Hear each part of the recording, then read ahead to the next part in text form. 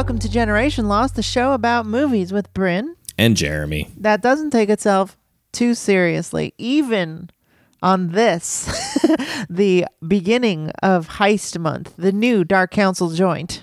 And even on this, the week where we talk about a French movie. It's so French. It's so fucking French. It's unbelievable. Yes, this week we are talking about Le Cercle Rouge by Jean-Pierre Melville.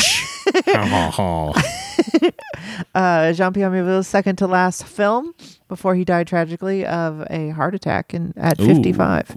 Didn't know that. Yep. Well, I just have so much to say about it that I would love to get right into it, but we simply can't. We simply can't. But I should mention... We're not allowed. It's not how the show works. It's not how the show works. But I should mention that this is the fourth month in a row that the Dark Council has formed and picked a theme, and it's heist movies. So these are all straight putts, really. Like, these are heists. None of them are wacky. None of them are cartoon versions. Yeah, they're not like like a parody of a heist movie or like a commentary on the genre of heist. This one is probably the furthest from a straightforward heist movie that we'll get.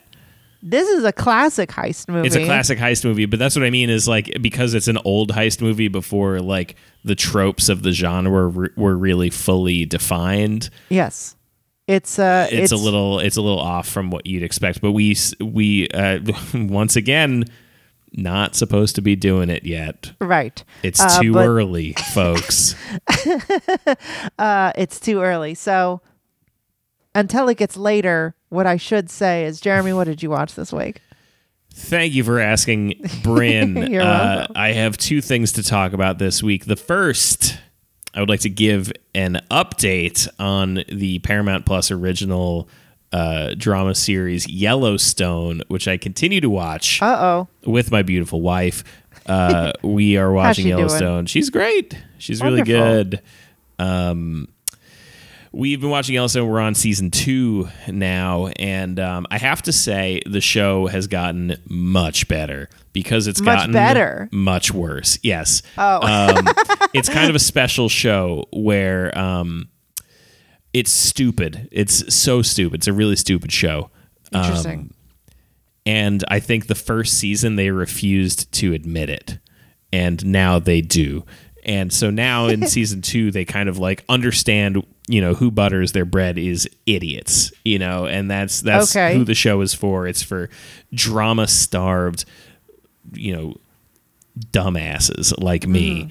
And because in the first season, I feel like what's happening a lot is it's a family drama show that has no faith in itself. They want it to be like Succession, where it's all about like the power dynamics between these two people and all of their interesting conversations, where everything is so loaded with tension and whatever. And then, but then like every episode, they're like, but maybe also somebody dies. Everyone has to die all the time. Dies. What if nobody dies? People will stop watching People are going to stop watching if somebody doesn't die every episode. So now in this season... So they're also murderers. Yes, they're big time murderers. This season, it's just like every episode there's like shootouts, there's like big fights. Like it's gotten very stupid.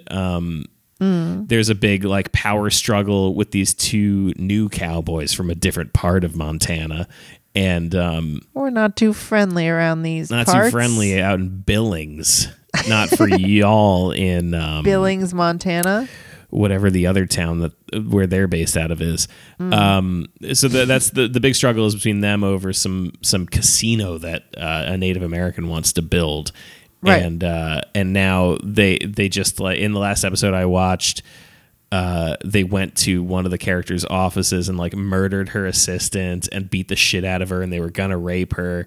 And then she's like, yeah, fucking do it with your tiny little fucking dick, you piece of shit. I hope you fucking die. I bet you can't even get hard if I'm not afraid. And he's like, oh, I can. And she's like, yeah, I bet you can't, you fucking pussy. That works. And it works, yeah. And then damn. Yeah, and then they have like a Brock Sampson type heavy who just like comes in and like breaks the guy's skull in half, and like whoa. Later on in another episode, he's like, I just wish he was alive so that I could kill him again. So that's the kind of show it's turned into, and I like it all the more for that reason. What kind of show would you compare it to now? Like, because that's how I imagine. I would compare it much more Sons to of Anarchy. Yeah, I was gonna say Sons of Anarchy is kind of where it's starting to veer, which I think is who made it is a guy from Sons of Anarchy, so it makes sense. Yeah, it feels very much adjacent to a Sons of Anarchy now. Interesting. That sounds pretty bad. It is. It definitely is, but I'm enjoying myself. But yeah, if you want schlock, you're saying you recommend it. Yes, if you want schlock, I would 100% recommend just breeze through season 1. Just try to get yourself through it as quickly as you can. Don't commit too much to the idea that it's going to be a serious show, because it's not. But it, like you were saying, like kind of functions as a serious show, right? Like yeah, it's no, not. it now no longer does. Not even close. You still enjoy the stuff that I enjoyed in season 1 is still there. I still love the grandfather grandson dynamic happening. That stuff's all really good. Family stuff still all right. But the rest of the show around it is just so stupid and cuckoo, and I really, really quite like that. Now, the real thing I wanted to talk about this week. So, in honor of Heist Month, I decided to go ahead and watch. So I obviously I'm a big fan of Ocean's 11. Oh, yeah. That's the heist movie for me, right? For our generation, it's the It's heist the best. movie. It's so Gen X, good. Gen X has Heat, and we have Ocean's 11. Yeah, the Steven Soderbergh classic joint, Ocean's 11. Seen it a million times. I think I've even seen it since we've started the show at least once. But what I'd never seen all the way through was the original Ocean's 11, the 1960 Lewis Milestone Rat Pack movie. Starring, of course, the Rat Pack, Frank Sinatra, Dean Martin, Sammy Davis Jr., as well as some everybody knows. Some other people who I've never heard of, Peter Lawford, a couple other folks. So I went ahead and watched that, and I have to say, folks, wow, what a piece of shit. What an absolute piece of unredeemable shit. I knew that people, I knew people liked the 2001 Steven Soderbergh version better. I didn't realize how stupid, so above and beyond better the Soderbergh version is. Like the comparisons between them are pretty minimal. In this one, there's also a guy named Danny Ocean. He also has 11 guys. They also are robbing a bunch of casinos at the same time. And that's kind of it. That's kind of where the comparisons end. They are, in this one, Danny Ocean is not out of prison. His friend is. He's a World War II veteran. And him and his 10 guys from his paratrooper platoon, they all decide to run a heist together to rob these casinos with military precision. And that's kind of it. That's where the premise comes from. That's all. And then it is, I want to say, a full hour into the movie before we even know that the heist is that they're going to rob 5 casinos. We are What's going on in the hour movie? into the movie before we know this. We're just meeting everybody, and it's not like we're not like learning about their special little tricks or whatever. They're just kind of doing shit. It's like really not like they're just dudes. Yeah, the first paragraph of the the first paragraph of the synopsis on Wikipedia already gets you past that first hour. It just says Wow. World War II veterans Danny Ocean and Jim Foster recruit 9 comrades from the unit in the Airborne Division to simultaneously rob 5 Las Vegas casinos. You're already past the first hour in that sentence. Oh, no. There's like For not real? much that's happening there. God.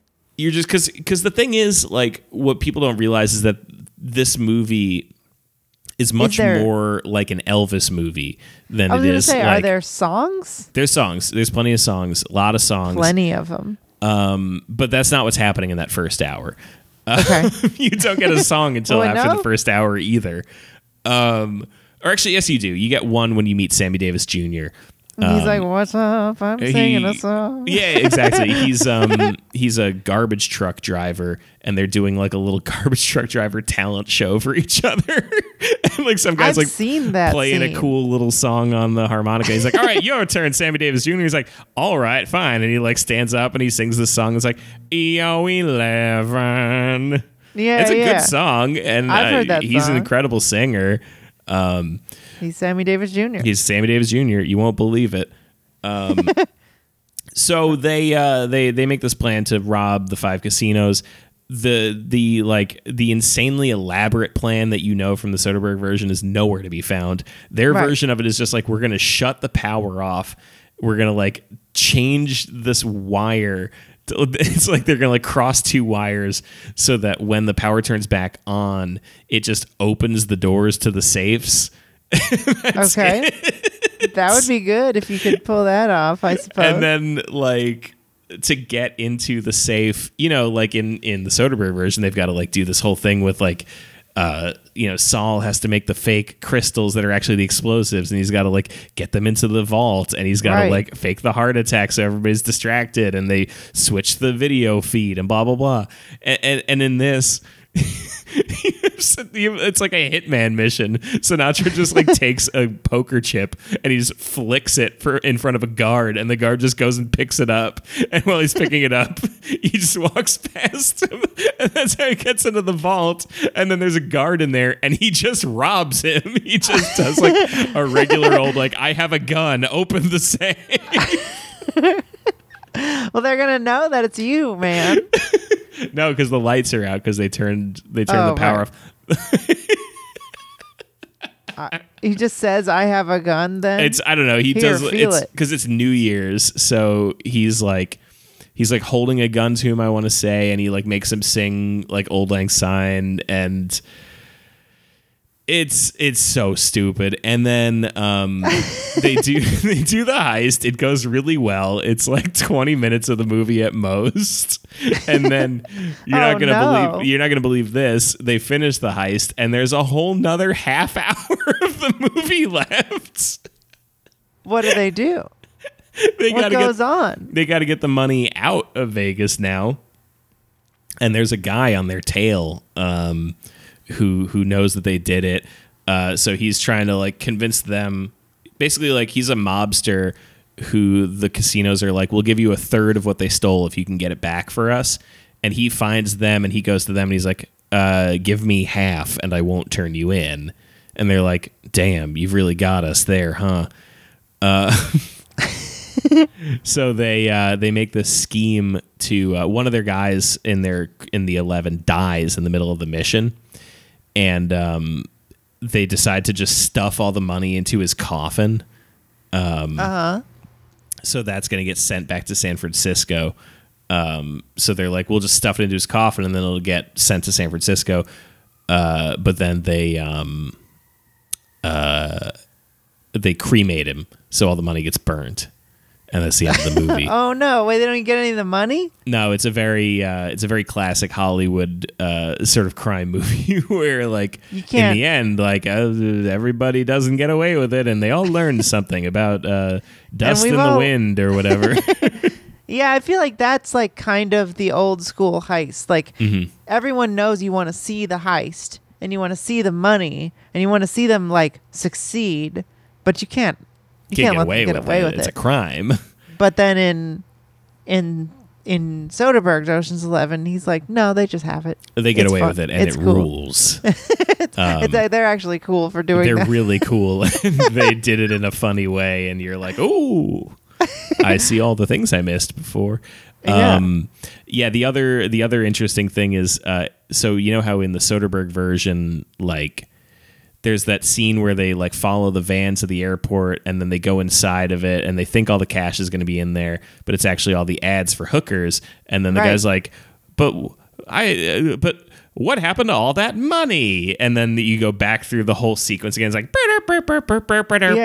and you see them all walking out with as the SWAT team with the bags of money, right? Mm-hmm. Very clever. So in this movie, instead of that, they all do blackface. Are you fucking what? They all do blackface to drive like they drive a they're like trash truck. Sammy Davis Jr.'s trash truck. Sammy Davis Jr.'s trash truck. Yeah, and they're all in blackface to drive out to this funeral home to go put all the money into the coffin. It's not even helpful for them to be in blackface. It's not really clear why they do it. They just all are like putting on blackface in the car. And Sammy Davis Jr. has some line where he's like, I knew my color would come in handy one of these days. And then like one of them's like, yeah, but I got a question for you. How do you get it off? And he's like, aw, you.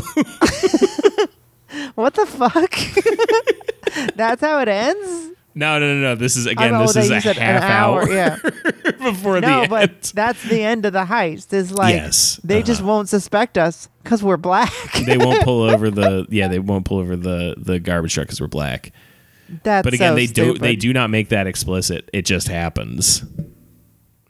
That's really fucking stupid. No wonder no one talks about that movie anymore. Yeah. There's like, I looked up like articles about it and stuff, and there's like the main one that comes up is George Clooney just being like, have you seen it? It sucks.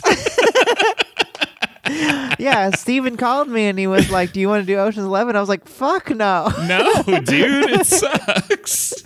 He's like, no, but I'm going to make it cool. And then he I know, showed it's so me. funny like, to picture like all the like the star-studded cast like convincing them to do it. Just being like, okay, just don't watch the movie. Let me just actually pitch you a story. It's basically cool. Using the name and nothing else. Yeah, it's really weird because I don't remember knowing that Ocean's 11 was a movie before Steven Soderbergh's movie. Like Definitely. I remember once the the Elvis remix trailer came out, people were like, oh, they remade the famous Rat Pack movie. And I was like, what? Yeah. No one's heard of that. And I thought it was just because I was young, but I think it's probably because it sucks. It's probably because it sucks ass. And nobody liked the Rat Pack as actors in particular. They were cool musicians. I mean, Peter Lawford was like one of the first people that I've heard of that was like famous just because he was famous. Like he was like the Paris Hilton of his time, where it's like he was in movies, but like usually as a cameo. And he was like mostly famous because he was like JFK's brother-in-law. So he was just like hung out with them because he was rich. Yeah, he's just he's just a blue blood guy. Yeah, he's just a weird freak in the elite. So yeah, that sounds really bad. But hey, good on you for trying to watch a heist movie in heist month. Great job. Thank you. Bryn, what did you watch this week? I certainly didn't watch a heist movie, that's for sure. I got two quick things to talk about that I honestly don't have a super lot to say. The first one was that a lovely person in our Discord tipped me off to a thing I talked about what feels like a year ago at this point. But Dynamo Dream, it was a year ago. Dynamo Dream is a YouTube series made by Ian Hubert, almost entirely in the software Blender. It's a very high concept sci-fi show, I guess. Each episode is about 20 to 15 minutes, and episode 2 just came out a year after the first one. If you look it up, it's just shocking that he made this all in a garage. It looks like a professional. I mean, I'm not. Oh, I remember this. Yes.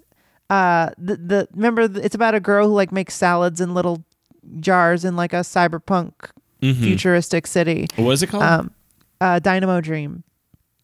And then it ends with like what appears to be the first episode ends with like her running away, and then like what appears to be like the reality like shifting around her.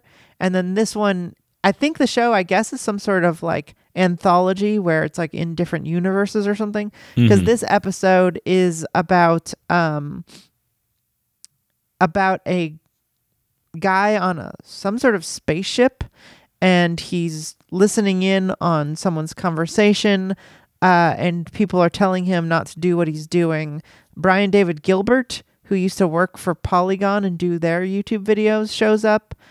He does a really interesting performance as a floating head, telling him not to go into the black hole.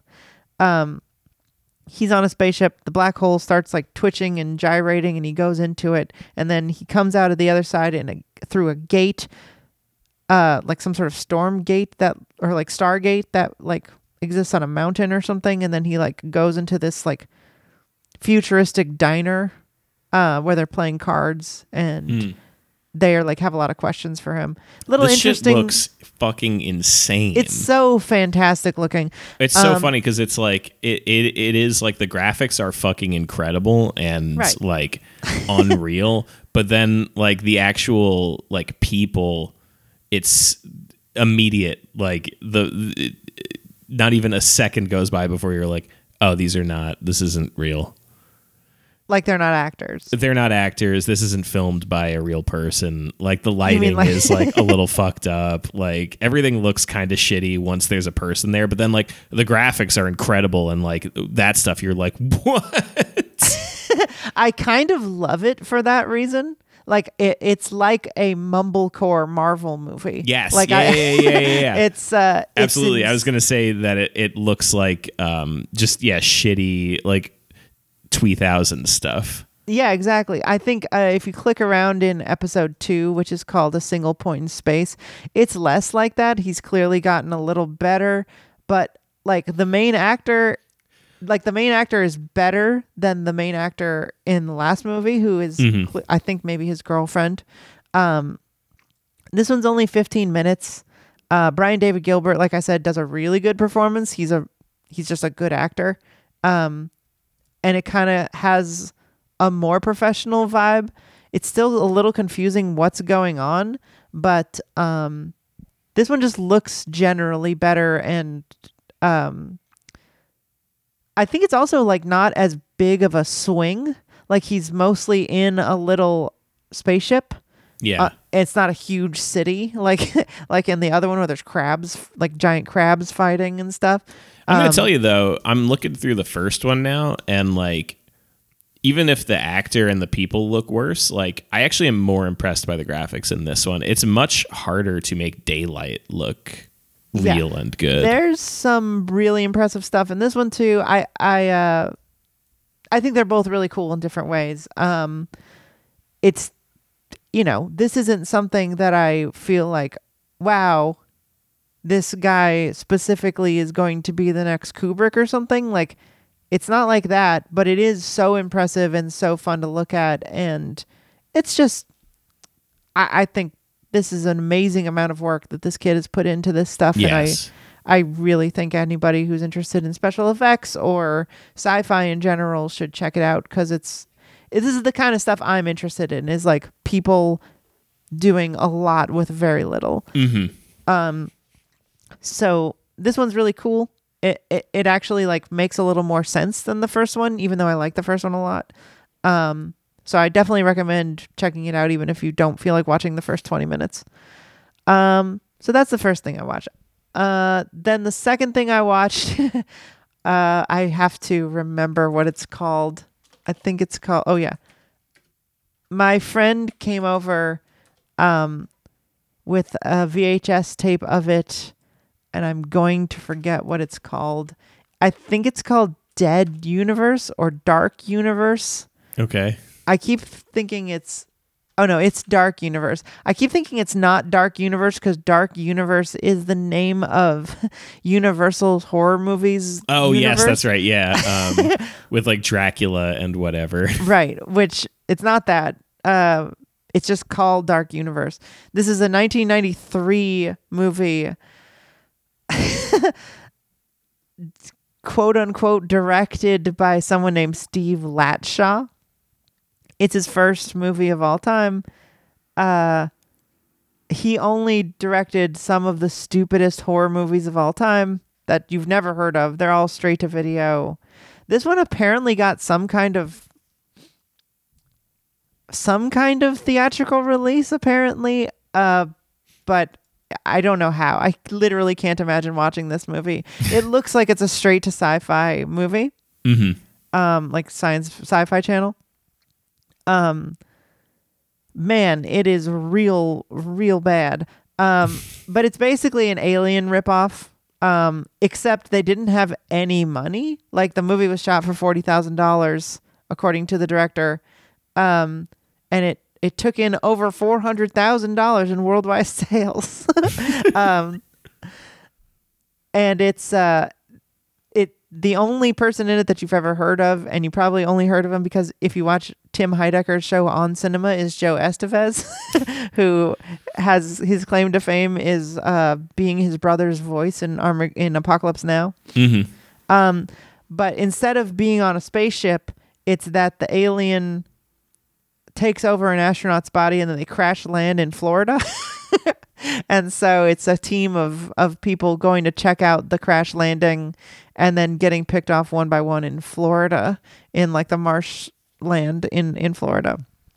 I'm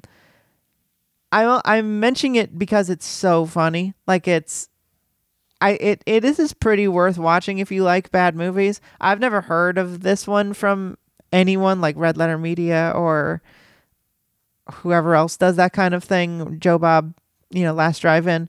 Like, this is just a very stupid movie that it has weirdly, like, they have some really, they try to do the graphics, like to do the practical effects sometimes. Like there's a couple things where like someone's face melt off, but it's right on the edge where they also have CGI. So there's two times in the movie, the monster like sticks them with his little like praying mantis hand. And then they're like, I guess they're supposed to have like all of their energy or like blood drained away, like sucked out through a straw. They're supposed to become a little prune, but it happens in CGI, so it looks like a Xena the Warrior Princess effect. They just like turn into a little skull. But then they also use practical effects too. I don't know how if you could find this movie. It's Dark Universe 1993. The trailer basically has all the fun stuff in it, but the full thing was on YouTube. Yeah, the whole thing's on YouTube, so you can watch it. I downloaded it. My friend had it on VHS, and I was like, well, we could go downstairs and watch it, or we could just download it, a better copy of it. So we downloaded it, and it is it's pretty funny. It was pretty consistently stupid and funny, and oh yeah, that skull effect looks way worse than I thought it would. No, like I think even saying Xena Warrior Princess. Yeah, that's CGI, even rating it pretty highly. It looks really bad. The acting is really where the funniness comes in. The scientist who claims to be an exobiologist, meaning he studies aliens. He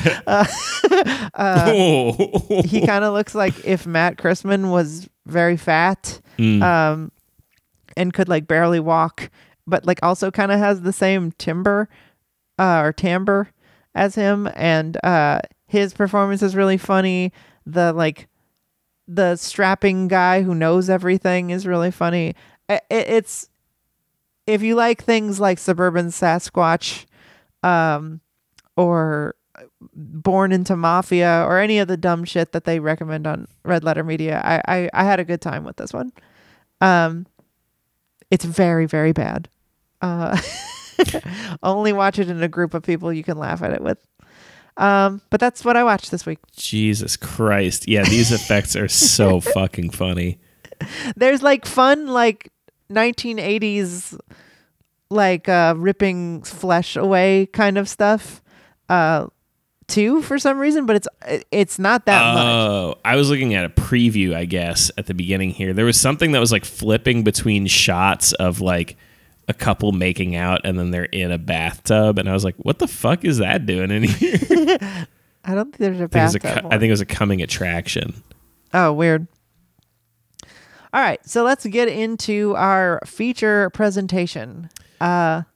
This is, like we said, Le Cercle Rouge from 1970. Le Cercle Rouge. Directed by Jean-Pierre Melville, starring Alain Delon and a bunch of other actors I don't know. Alain Delon, intense high school crush, because I was a big fan of Melville when I was in high school. He's also one of the coolest guys that there are. This movie is his, like I said, it's his second to last film. He made one more film called Le Flic, I believe, or Un Flic. Is that just a flick? It's a cop. It's I guess what the French criminals called cops. That sucks. That would have been funny if that was the French word for movie. Un flic. Yes, that would be good. But this is his second to last movie. And I think maybe one of his most well-known, apart from Army of Shadows, which is was also a very big hit. This, I think, was like, I heard it was one of the most popular movies of the year in France when it came out. Do you want to go over what it's about? Sure. So this movie is about a guy named Corey. Very funny. I never thought of that as a French name. Yeah, I think you're supposed to say it like Corey. Maybe, but they kind of say it like Corey. They kind of say it like Corey, yeah. So his name is Corey, and he's getting out of jail. And but before he does, this cop comes into his cell, and he's like, "Hey, guess what, Corey? I know a guy who knows a guy who owns a jewelry store. They just installed a new security system. I think you could go rob it. Why don't you go out there and rob it?" And he's like, "Okay, cool." He goes to his former co-conspirator's house, who's Rico. now fucking his girlfriend, Rico. Fucking his girlfriend. He robs him for all his money. And then he goes and buys a big fucking muscle car, and he just goes to drive to Paris to go rob this jewelry store. Yes.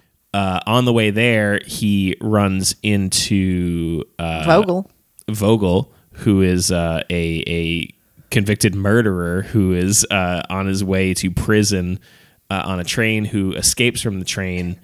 He does a Harrison Ford. He does a Harrison Ford. He runs through the woods. They try to shoot him, but they miss. He like gets across a river and whatever, and then he hides in Corey's trunk for basically the rest of the drive, smoking cigarettes in a car trunk. Very cool. Well, that's after Corey gives him the cigarettes. Yeah. Yeah, they have Corey sees him do it. He hands him a pack of cigarettes. He's like, "Hey, I'm not gonna turn you in, man. I'm gonna go rob a bank." Even better, they like barely talk about it. They have a hilarious scene where like Corey and Vogel, like he lets Vogel out of his trunk, and Vogel's got a gun, and he's like, "I'll fucking kill you," and Corey's like, "Fucking do it then." Like, I don't give a shit. Like he just like Corey is like an emotionless like robot, essentially, like a cool French robot. Exactly. He feels nothing. He sees nothing. Just nothing happens in front of him. So Vogel's pointing a gun at him, and Corey's just like, and he like throws him a cigarette, and he's like, "What do you think? I didn't see you back there?"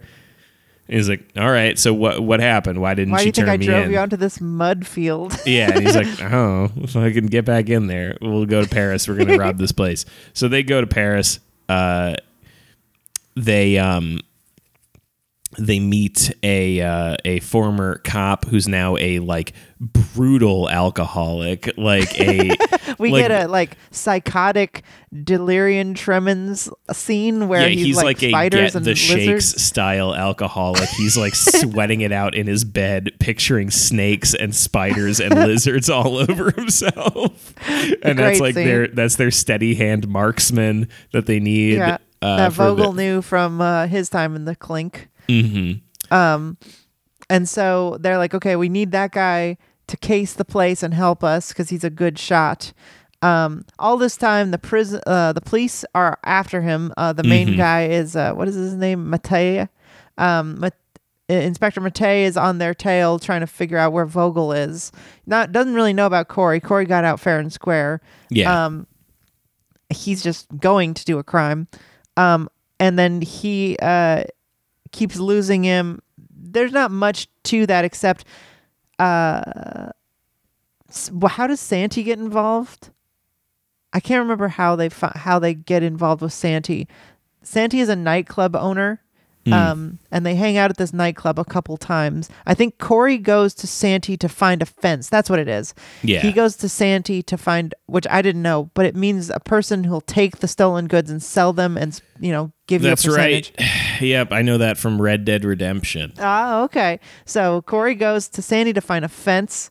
Santi sets him up with the one, but the cops get to Santi and they basically use him to get in to fuck them up. But basically they are setting it up so that Corey and Vogel and Jansen, who's the alcoholic, they're going to do it. They're going to send it to the fence. The fence is going to sell it. It's going to be all fine and dandy. Jansen cases the place. They come up with the great plan. And then basically we get to do the plan. Yeah. About an hour into the movie. Mm-hmm. This is similar to the Ocean's 11 thing where kind of although in this one, at least at the very, very beginning of the movie, they say hey, there's a jewelry store, you should go rob it. So from the get-go, that's where this all is going. However, from that point until the hour point, we really don't talk about it at all. It doesn't become a big deal at all. It's kind of the goal, but they're just trying to set up all of their ducks in a row, which I like. And then we get a very the heist tense itself heist. It's tense. It's completely silent. Nobody says anything. Nobody does. There's very little noise. Even some sound effects are left off. The door doesn't make any when noise they and zoom shit. in, it's he takes his So we'll talk about the heist. But then they do the heist, and then they get all the money, or they get all the jewels. They leave, they escape, and then it turns out their fence has been compromised because Rico, who's been trying to get revenge on Corey, said, "Don't do this for him," and then they have to find another fence, and because of that, the cop gets Santi to send them to the cop, Inspector Matei, posing as a fence, and then they get caught, and then they all get shot and they all die. Yep. And that's the end of the movie. So, Jeremy, what is your history with this movie? I assume you've never heard of it. Never heard of it. Zero awareness. Don't think I've ever watched a full movie in the French language before this. What? That can't be true. I know that can't be true. It's probably not. However, it sure feels true. You were wow, they're really speaking French. They sure are speaking French. Not a one of you is going to speak English. Not even once. Yeah, they really are speaking only French. There's a sign, I think, that's in French. English. Boy, is it French. So what did you think? I think there's a lot to like. However, I think for the most part, this is not my bag. This is not my sort of thing. Here, huh? I think it would listen, is it beautiful? Yes. Yes, it is. Are there 10% of shots you have no fucking idea how they accomplished? Oh, I'm glad you also noticed that. Big time. There's a shot on the fucking train. The Vogel train scene, yeah. The Vogel train scene where you're looking at it's the cop, right, that you're seeing through the window. Matei. It's Matei is looking out the window of a train, and then you're zooming out from the train and slowly, very slowly. And then you're just you're hundreds of yards away from the train watching it drive past you in the air. I don't know how they do that. I don't know how it was done. I don't know either, because I was wait, are we on a helicopter? We must have been. But then that doesn't feel right. How did either, you get so tight to the train in the helicopter without? Was there a cut at some point? It's shocking. That shot is amazing. No clue how they did it. It's the kind of thing that like now you would even have trouble doing with a drone. Yeah, you would, and you'd have to plan a lot to. Yeah. And it's really impressive. There's a lot of shots in this movie. I would say maybe not a lot. Like there's 5 or 6 shots in the movie where you're like, holy shit, that's insane. And then there's a lot of shots that just look really good. It's all really beautiful. It has that sort of that saturated 35 from the 70s look to it, but it's also just shot with a painterly eye. The colors are dark and lush, and it's just beautiful to look at. Every single shot, I love every single part of it. It looks gorgeous. Yeah, I love the nightclub scenes with the dancing is really fantastic. Yep. And those are vibrant. Those are like, those aren't dark and moody. Like he also switches into nightclub, lots of bright white and stuff, and it still looks really cool. So yeah, I think like it looks fantastic. I think just overall, like, I don't know. I mean, me. I have trouble with old stuff. I have trouble with long stuff. I have trouble with foreign languages. This the movie is 2.5 hours long. This is all 3 of those things. So it was a little tough for me. Sure. It's also very quiet. There's not a lot of talking. So there's a lot of time for you to be like, let me just check my phone for a second. And then you come back and you're like, wait, something happened. I need to rewind. It's really interesting. So I watched this movie. I had never seen it before, but I was a big Jean-Pierre Melville fan. I was a big fan of especially Le Samouraï, which is a movie that I don't know if you've heard of that movie at all, but I've heard you talk about it. Yeah, I was realizing today that it was like a heavy inspiration, or it must have been a heavy inspiration for Drive. It's about a hitman who like is entirely Spartan and like lives by himself in a room with no pictures or furniture and like only a bird that he feeds like in a cage. And like it's mostly silent, and he's like it's like competence porn, he's just like incredible at picking every lock and stealing every car silently, and it's just like him doing cool stuff. It's a Corey, but no mustache. Shame. And it's just yeah. Shame. It's a good mustache. He looks good. I liked him with the mustache, yeah. But he's just like being really cool, and then he like kind of senses that he falls in love with this girl that he's like kind of supposed to kill, and then basically makes the decision to fake kill her to kill himself at the end. It's about a sad hitman, basically. Great. The sad assassin. Really great, very French movie that I loved. But also he did Army of Shadows, which is a fantastic suspenseful like thriller about the French Resistance. He's great. So I for whatever reason I never watched Le Cercle Rouge. I don't really know why. So I was excited to watch this one. And one thing that caught me, or in my head, I like was realizing about myself is like, there's something about this kind of movie, or like a movie from this era, where I just like can't take my eyes off of it. Like even Twitter or, like an email or something will pop up and I'll just be like, don't care. I'm looking at this amazing thing. It's almost like I don't respect movies anymore. Like they're so digital looking and like sort of flat and look like everything else that you see on the internet, that I'm just like, well, I'll see it. Every once in a while something will catch my eye and I'll be able to just like focus on it. The last thing I can recall is The Wolf House, or that I talked about a while back, or I think it's called La Casa Lobos in Spanish. It's like all like stop motion. And that kind of stuff is just like so striking that I can't not look at it. But there's something about Melville's films and movies from this era that I just like.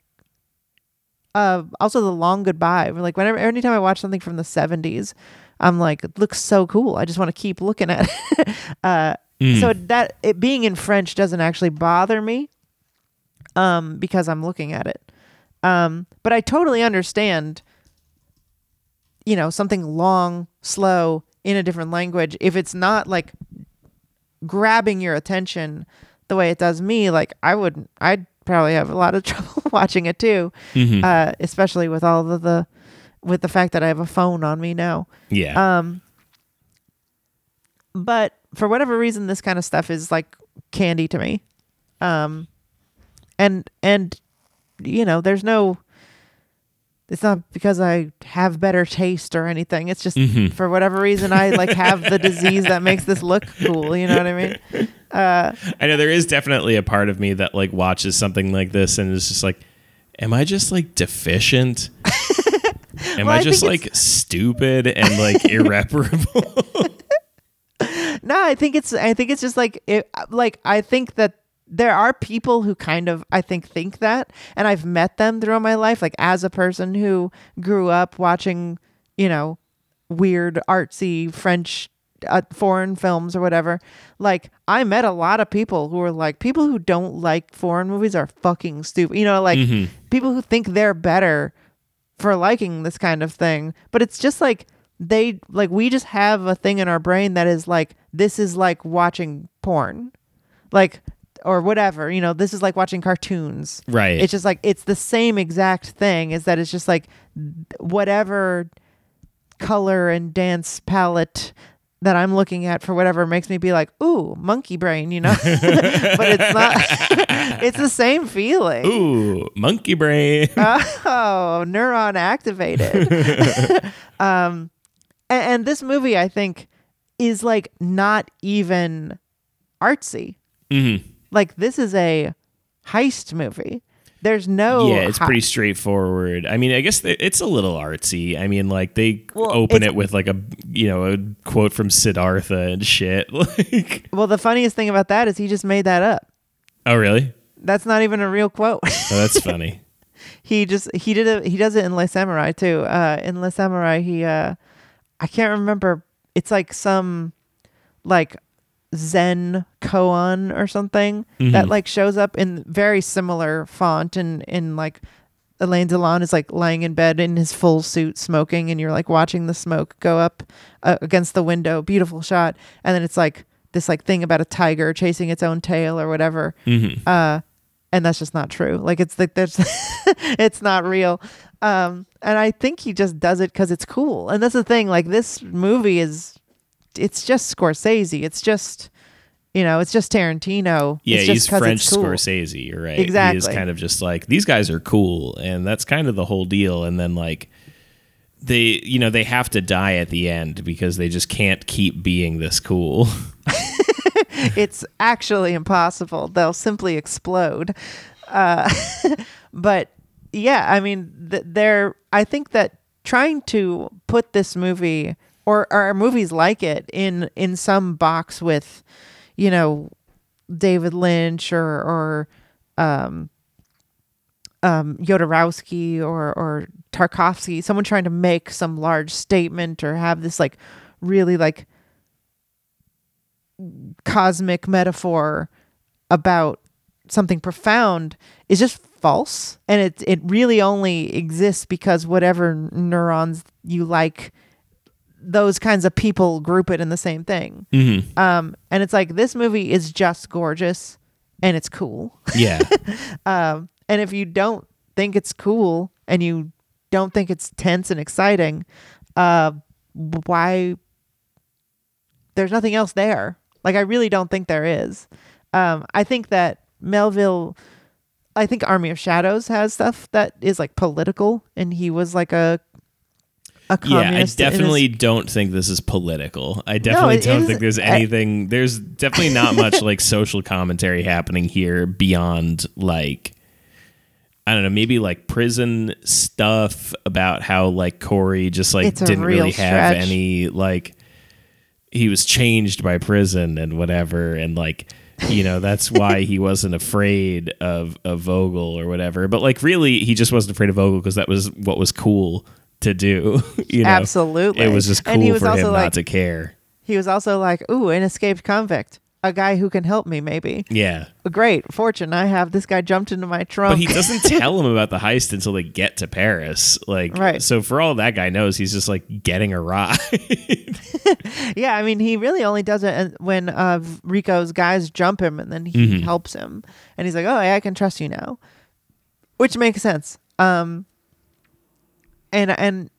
yeah, I think that like there's some like high-minded stuff because it's more just that it's French. Like the police chief is like, all men are guilty. That's my ideology. Like we start innocent, and then everybody like, who cares? Like, I think Jean-Pierre Melville had some interesting politics other places in his career, but this is just he's just having a fun time with beautiful cinematography and beautiful men and who are doing cool stuff. Yeah, that's just how French people talk. Yeah, if you exactly. just ask a French person, like, what did you do today? They'd say, like, well, I believe, I believe all men are created guilty. I believe that the woman is made of chaos. I think the woman, she is a palette that you scrape paint off of with a knife. Yeah. Wow, profound. And which color you choose to paint with, that is up to the man. Maybe reactionary, but also cool. Yeah. So the big centerpiece of the movie is the heist. Mm-hmm. So what do we think of the heist? Like without everything else, like we get it. It's all leading up to building towards doing this heist, and then like meticulously photographing it and pulling it off. Yeah, I think. I have a great appreciation for the fact that it was dead silent. I think that's a really interesting choice. And I like how even after, like when the cop is watching the security footage, he just like points it out too. He's just like, they don't say a lot, do they? Huh? This doesn't fucking help me at all. Oh yeah, because they have at a certain point the audio starts recording them. They have like a big reel-to-reel that goes. Yeah. And they knew that there was cameras, but they don't turn those off, which I thought was weird because it seems like they could have. Mm-hmm. Like they tie up the one security guard, and not even well because he's able to go get to the button in the end. Right. They also could have they turn off all the laser lights, the light sensors, so they could have gone back and like made sure he was like really tied up or knocked him out again or something. That didn't seem to make sense. That was a little plotty. And I guess it didn't matter anyway because they got away. Like that wasn't the problem. Right. They don't really give a shit. And it doesn't actually matter in the end. Like that's not what caught them. They knew they were wearing masks. They knew they weren't going to be able to find them for a lot of reasons. So they're maybe just rubbing it in the cop's face. Masks are very cool. I like these weird, like, dangly Orville Peck things that they're wearing. Yeah. Yeah, it's like Orville Peck, but instead of tassels, it's like black silk. I felt like the movie is slow. It's a little plotting. It's, you got to really be interested in what's going on with the cops and all three of the guys. But once the heist starts, it felt really modern to me. Mm-hmm. Like, it's like there's a lot of movies that I can recommend to people from the 70s and 60s. That's like, pop this on, it won't feel like that. Like, even though it is in a different language, even though it is, from the 60s or whatever, or it is 2 hours long, like it moves, We've talked about movies like that on the show before. Mm-hmm. This isn't one of them. Like, you do have to be prepared for a 2.5 hour French movie, but that half an hour where they're doing the heist, I thought felt like any modern heist movie. Like, I thought the slow tension of like, I think it would be like, I think the heist itself isn't quite like what I would say is a modern heist movie, because in a modern heist movie there'd be like big music behind it. They'd be cutting every like 2 seconds, like you'd be like kind of flipping around different scenes and stuff. I think this kind of feels more like if like A24 had a heist movie, like, right. This is the kind of thing that would be in that kind of a movie where it's like we're making a conscious decision that like it's silent. Yeah. I mean, there is noises like when they're cutting the glass. Sure. Also, like the security guard comes in, shines the flashlight, and then they like barely wait. That part is so nerve wracking for me. Then they get in, they apprehend the security guard, and then they just like do the cool. Like I love how Jansen sets up his gun. He like takes it all out. He puts the tripod, and then he's like aiming it, and he's like, "Fuck this," and then picks it up. He just picks it up and does it. Amazing. He also we also get to see him make the bullets before. Yes. Yeah, he forges the bullets himself. I like how he takes. I'm just watching it on silent behind this right now. I like how he takes a moment to like look at his good shot. Just like one last look. He's just like, all right, good job, dude. Yeah, that shot fucking did it, dude. And it's funny, like later on in the movie, he's like thanking them. He's like, I don't even want my money. Like you kind of saved my life here. He's just like, he proved to himself that he could like do something again. Yeah. I love that stuff. You made me cool. You made me fucking a cool French guy again, and that's all I really needed. I was worried I was becoming Dutch. Or worse, German. So yeah, he does a cool thing, and they just grab all the diamonds. And we get a lot of coverage of that. We get a lot of coverage of them taking big necklaces out of cases and shit. If you wanted to see a heist, you're gonna see the damn heist. And then Jansen runs back to the car before them, and then he gets the car, and then they all get away. I thought that I loved the heist part. Yeah, I like it a lot. But for me, I just liked watching all of it. I don't think that the cop stuff is interesting enough. Nope, don't care about the cop stuff at all. I will say functionally every part where you're with Matai is just like, all right, let's get back to planning the heist. Yeah, I want to know. Show me my boys. Where are they? Yeah, let's get back to Corey and the fence or whatever, whatever he's doing. Yeah, and they don't even get to meet until like halfway through the movie, so you want to see as much as you can with them. And I felt like whenever we spent time with Matei where he was like talking to his superior, it was just like, let's get back to the real movie. And I think that's just like how long was this movie for you? It was 2.5 hours? Yeah. Because when it was released in America, I believe it was only 100 minutes. Huh. It was like a 99-minute, it's like 140 minutes. It's like an hour 40. This is 2 hours and 20 minutes. All right. So apparently there's a couple different cuts. Wait, you said 220? Yeah. Right. That's how long it's supposed to be. But yeah, I was a little worried that you would have somehow gotten a weird cut of it. But yeah, I think it's just a stylistic thing of like, well, we got to see what the cop's doing, and we got to like get in his head and make sure we know his motivations. And I appreciate it. I just don't think it's super necessary. Yeah, otherwise I really like this movie. It's my kind of thing. If you were going to do a heist movie, I'm having trouble imagining liking another heist movie more. I do like things like Ocean's 11, like the Soderbergh one. So I am really looking forward to the Soderbergh movie we're going to watch. Yeah, what are our upcoming movies? So after this, we're doing Now You See Me, which is about magicians, and I'm sure that won't be good. The one with Mark Zuckerberg in it, and Mark Zuckerberg, not Mark. Oh, not the Jesse real Eisenberg. One.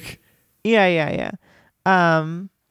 Jesse Eisenberg is in it, and Woody Harrelson, I think, and they're like magicians, and they decide to do crime with their magic. Nice. And I think like they're stage magicians though, so I don't really get. I guess they're just really good at sleight of hand or whatever. So we're watching that, and then we're watching whatever that Soderbergh movie from 2021 is, where they do a heist. I can't remember what it's called. And then obviously we're watching Heat, which I've never seen. I've never seen it. You've never seen it either? Nope. I always think of the Jim Gaffigan bit. Remember where he's like, you ever watch a movie and then you're like, have no one to talk to? Like, I just saw Heat. I want to talk about it now. Everyone at work is like, shut up, loser. So I'm excited to talk about all those movies. Definitely wanted to see all of them at some point. So thank you, Dark Council, for doing it. Jeremy, what do you think about this movie? You recommend or no? No, I don't think I do. Not fun enough. Not fun enough. Too long. Yeah, I mean, I do like it enough to like watch it. I don't think I'd watch it again. I Sure. guess my feeling on it. I think I'd recommend looking up on YouTube the train shot. I think that's worth watching for sure. The train shot is worth watching. I think the heist scene is worth watching. The heist scene is worth watching. I think it's all great. I recommend it. Thanks, Dark Council, for picking it. But no, I think it's totally reasonable to not recommend this movie for being a 2.5 hour longer French movie where very little happens until the half an hour where something does. So yeah. Thanks, Dark Council, for picking this movie. And thanks for giving us Heist Month. This is what we'll be doing for all of April. Had to look at the calendar and say a different month than it is. But yeah, I'm very excited for that. If you'd like to know more about the Dark Council, you can go to patreon.com/generationloss and find out what that tier means for you. If you don't want to join that tier right now, but you want to ask about it, you could join a different tier and join the Discord and hang out with us, ask us stuff there, talk about football, footy scran, things like that. You can follow us on Twitter at GenLostPod. You can follow us individually from there. And until next time, that's movies.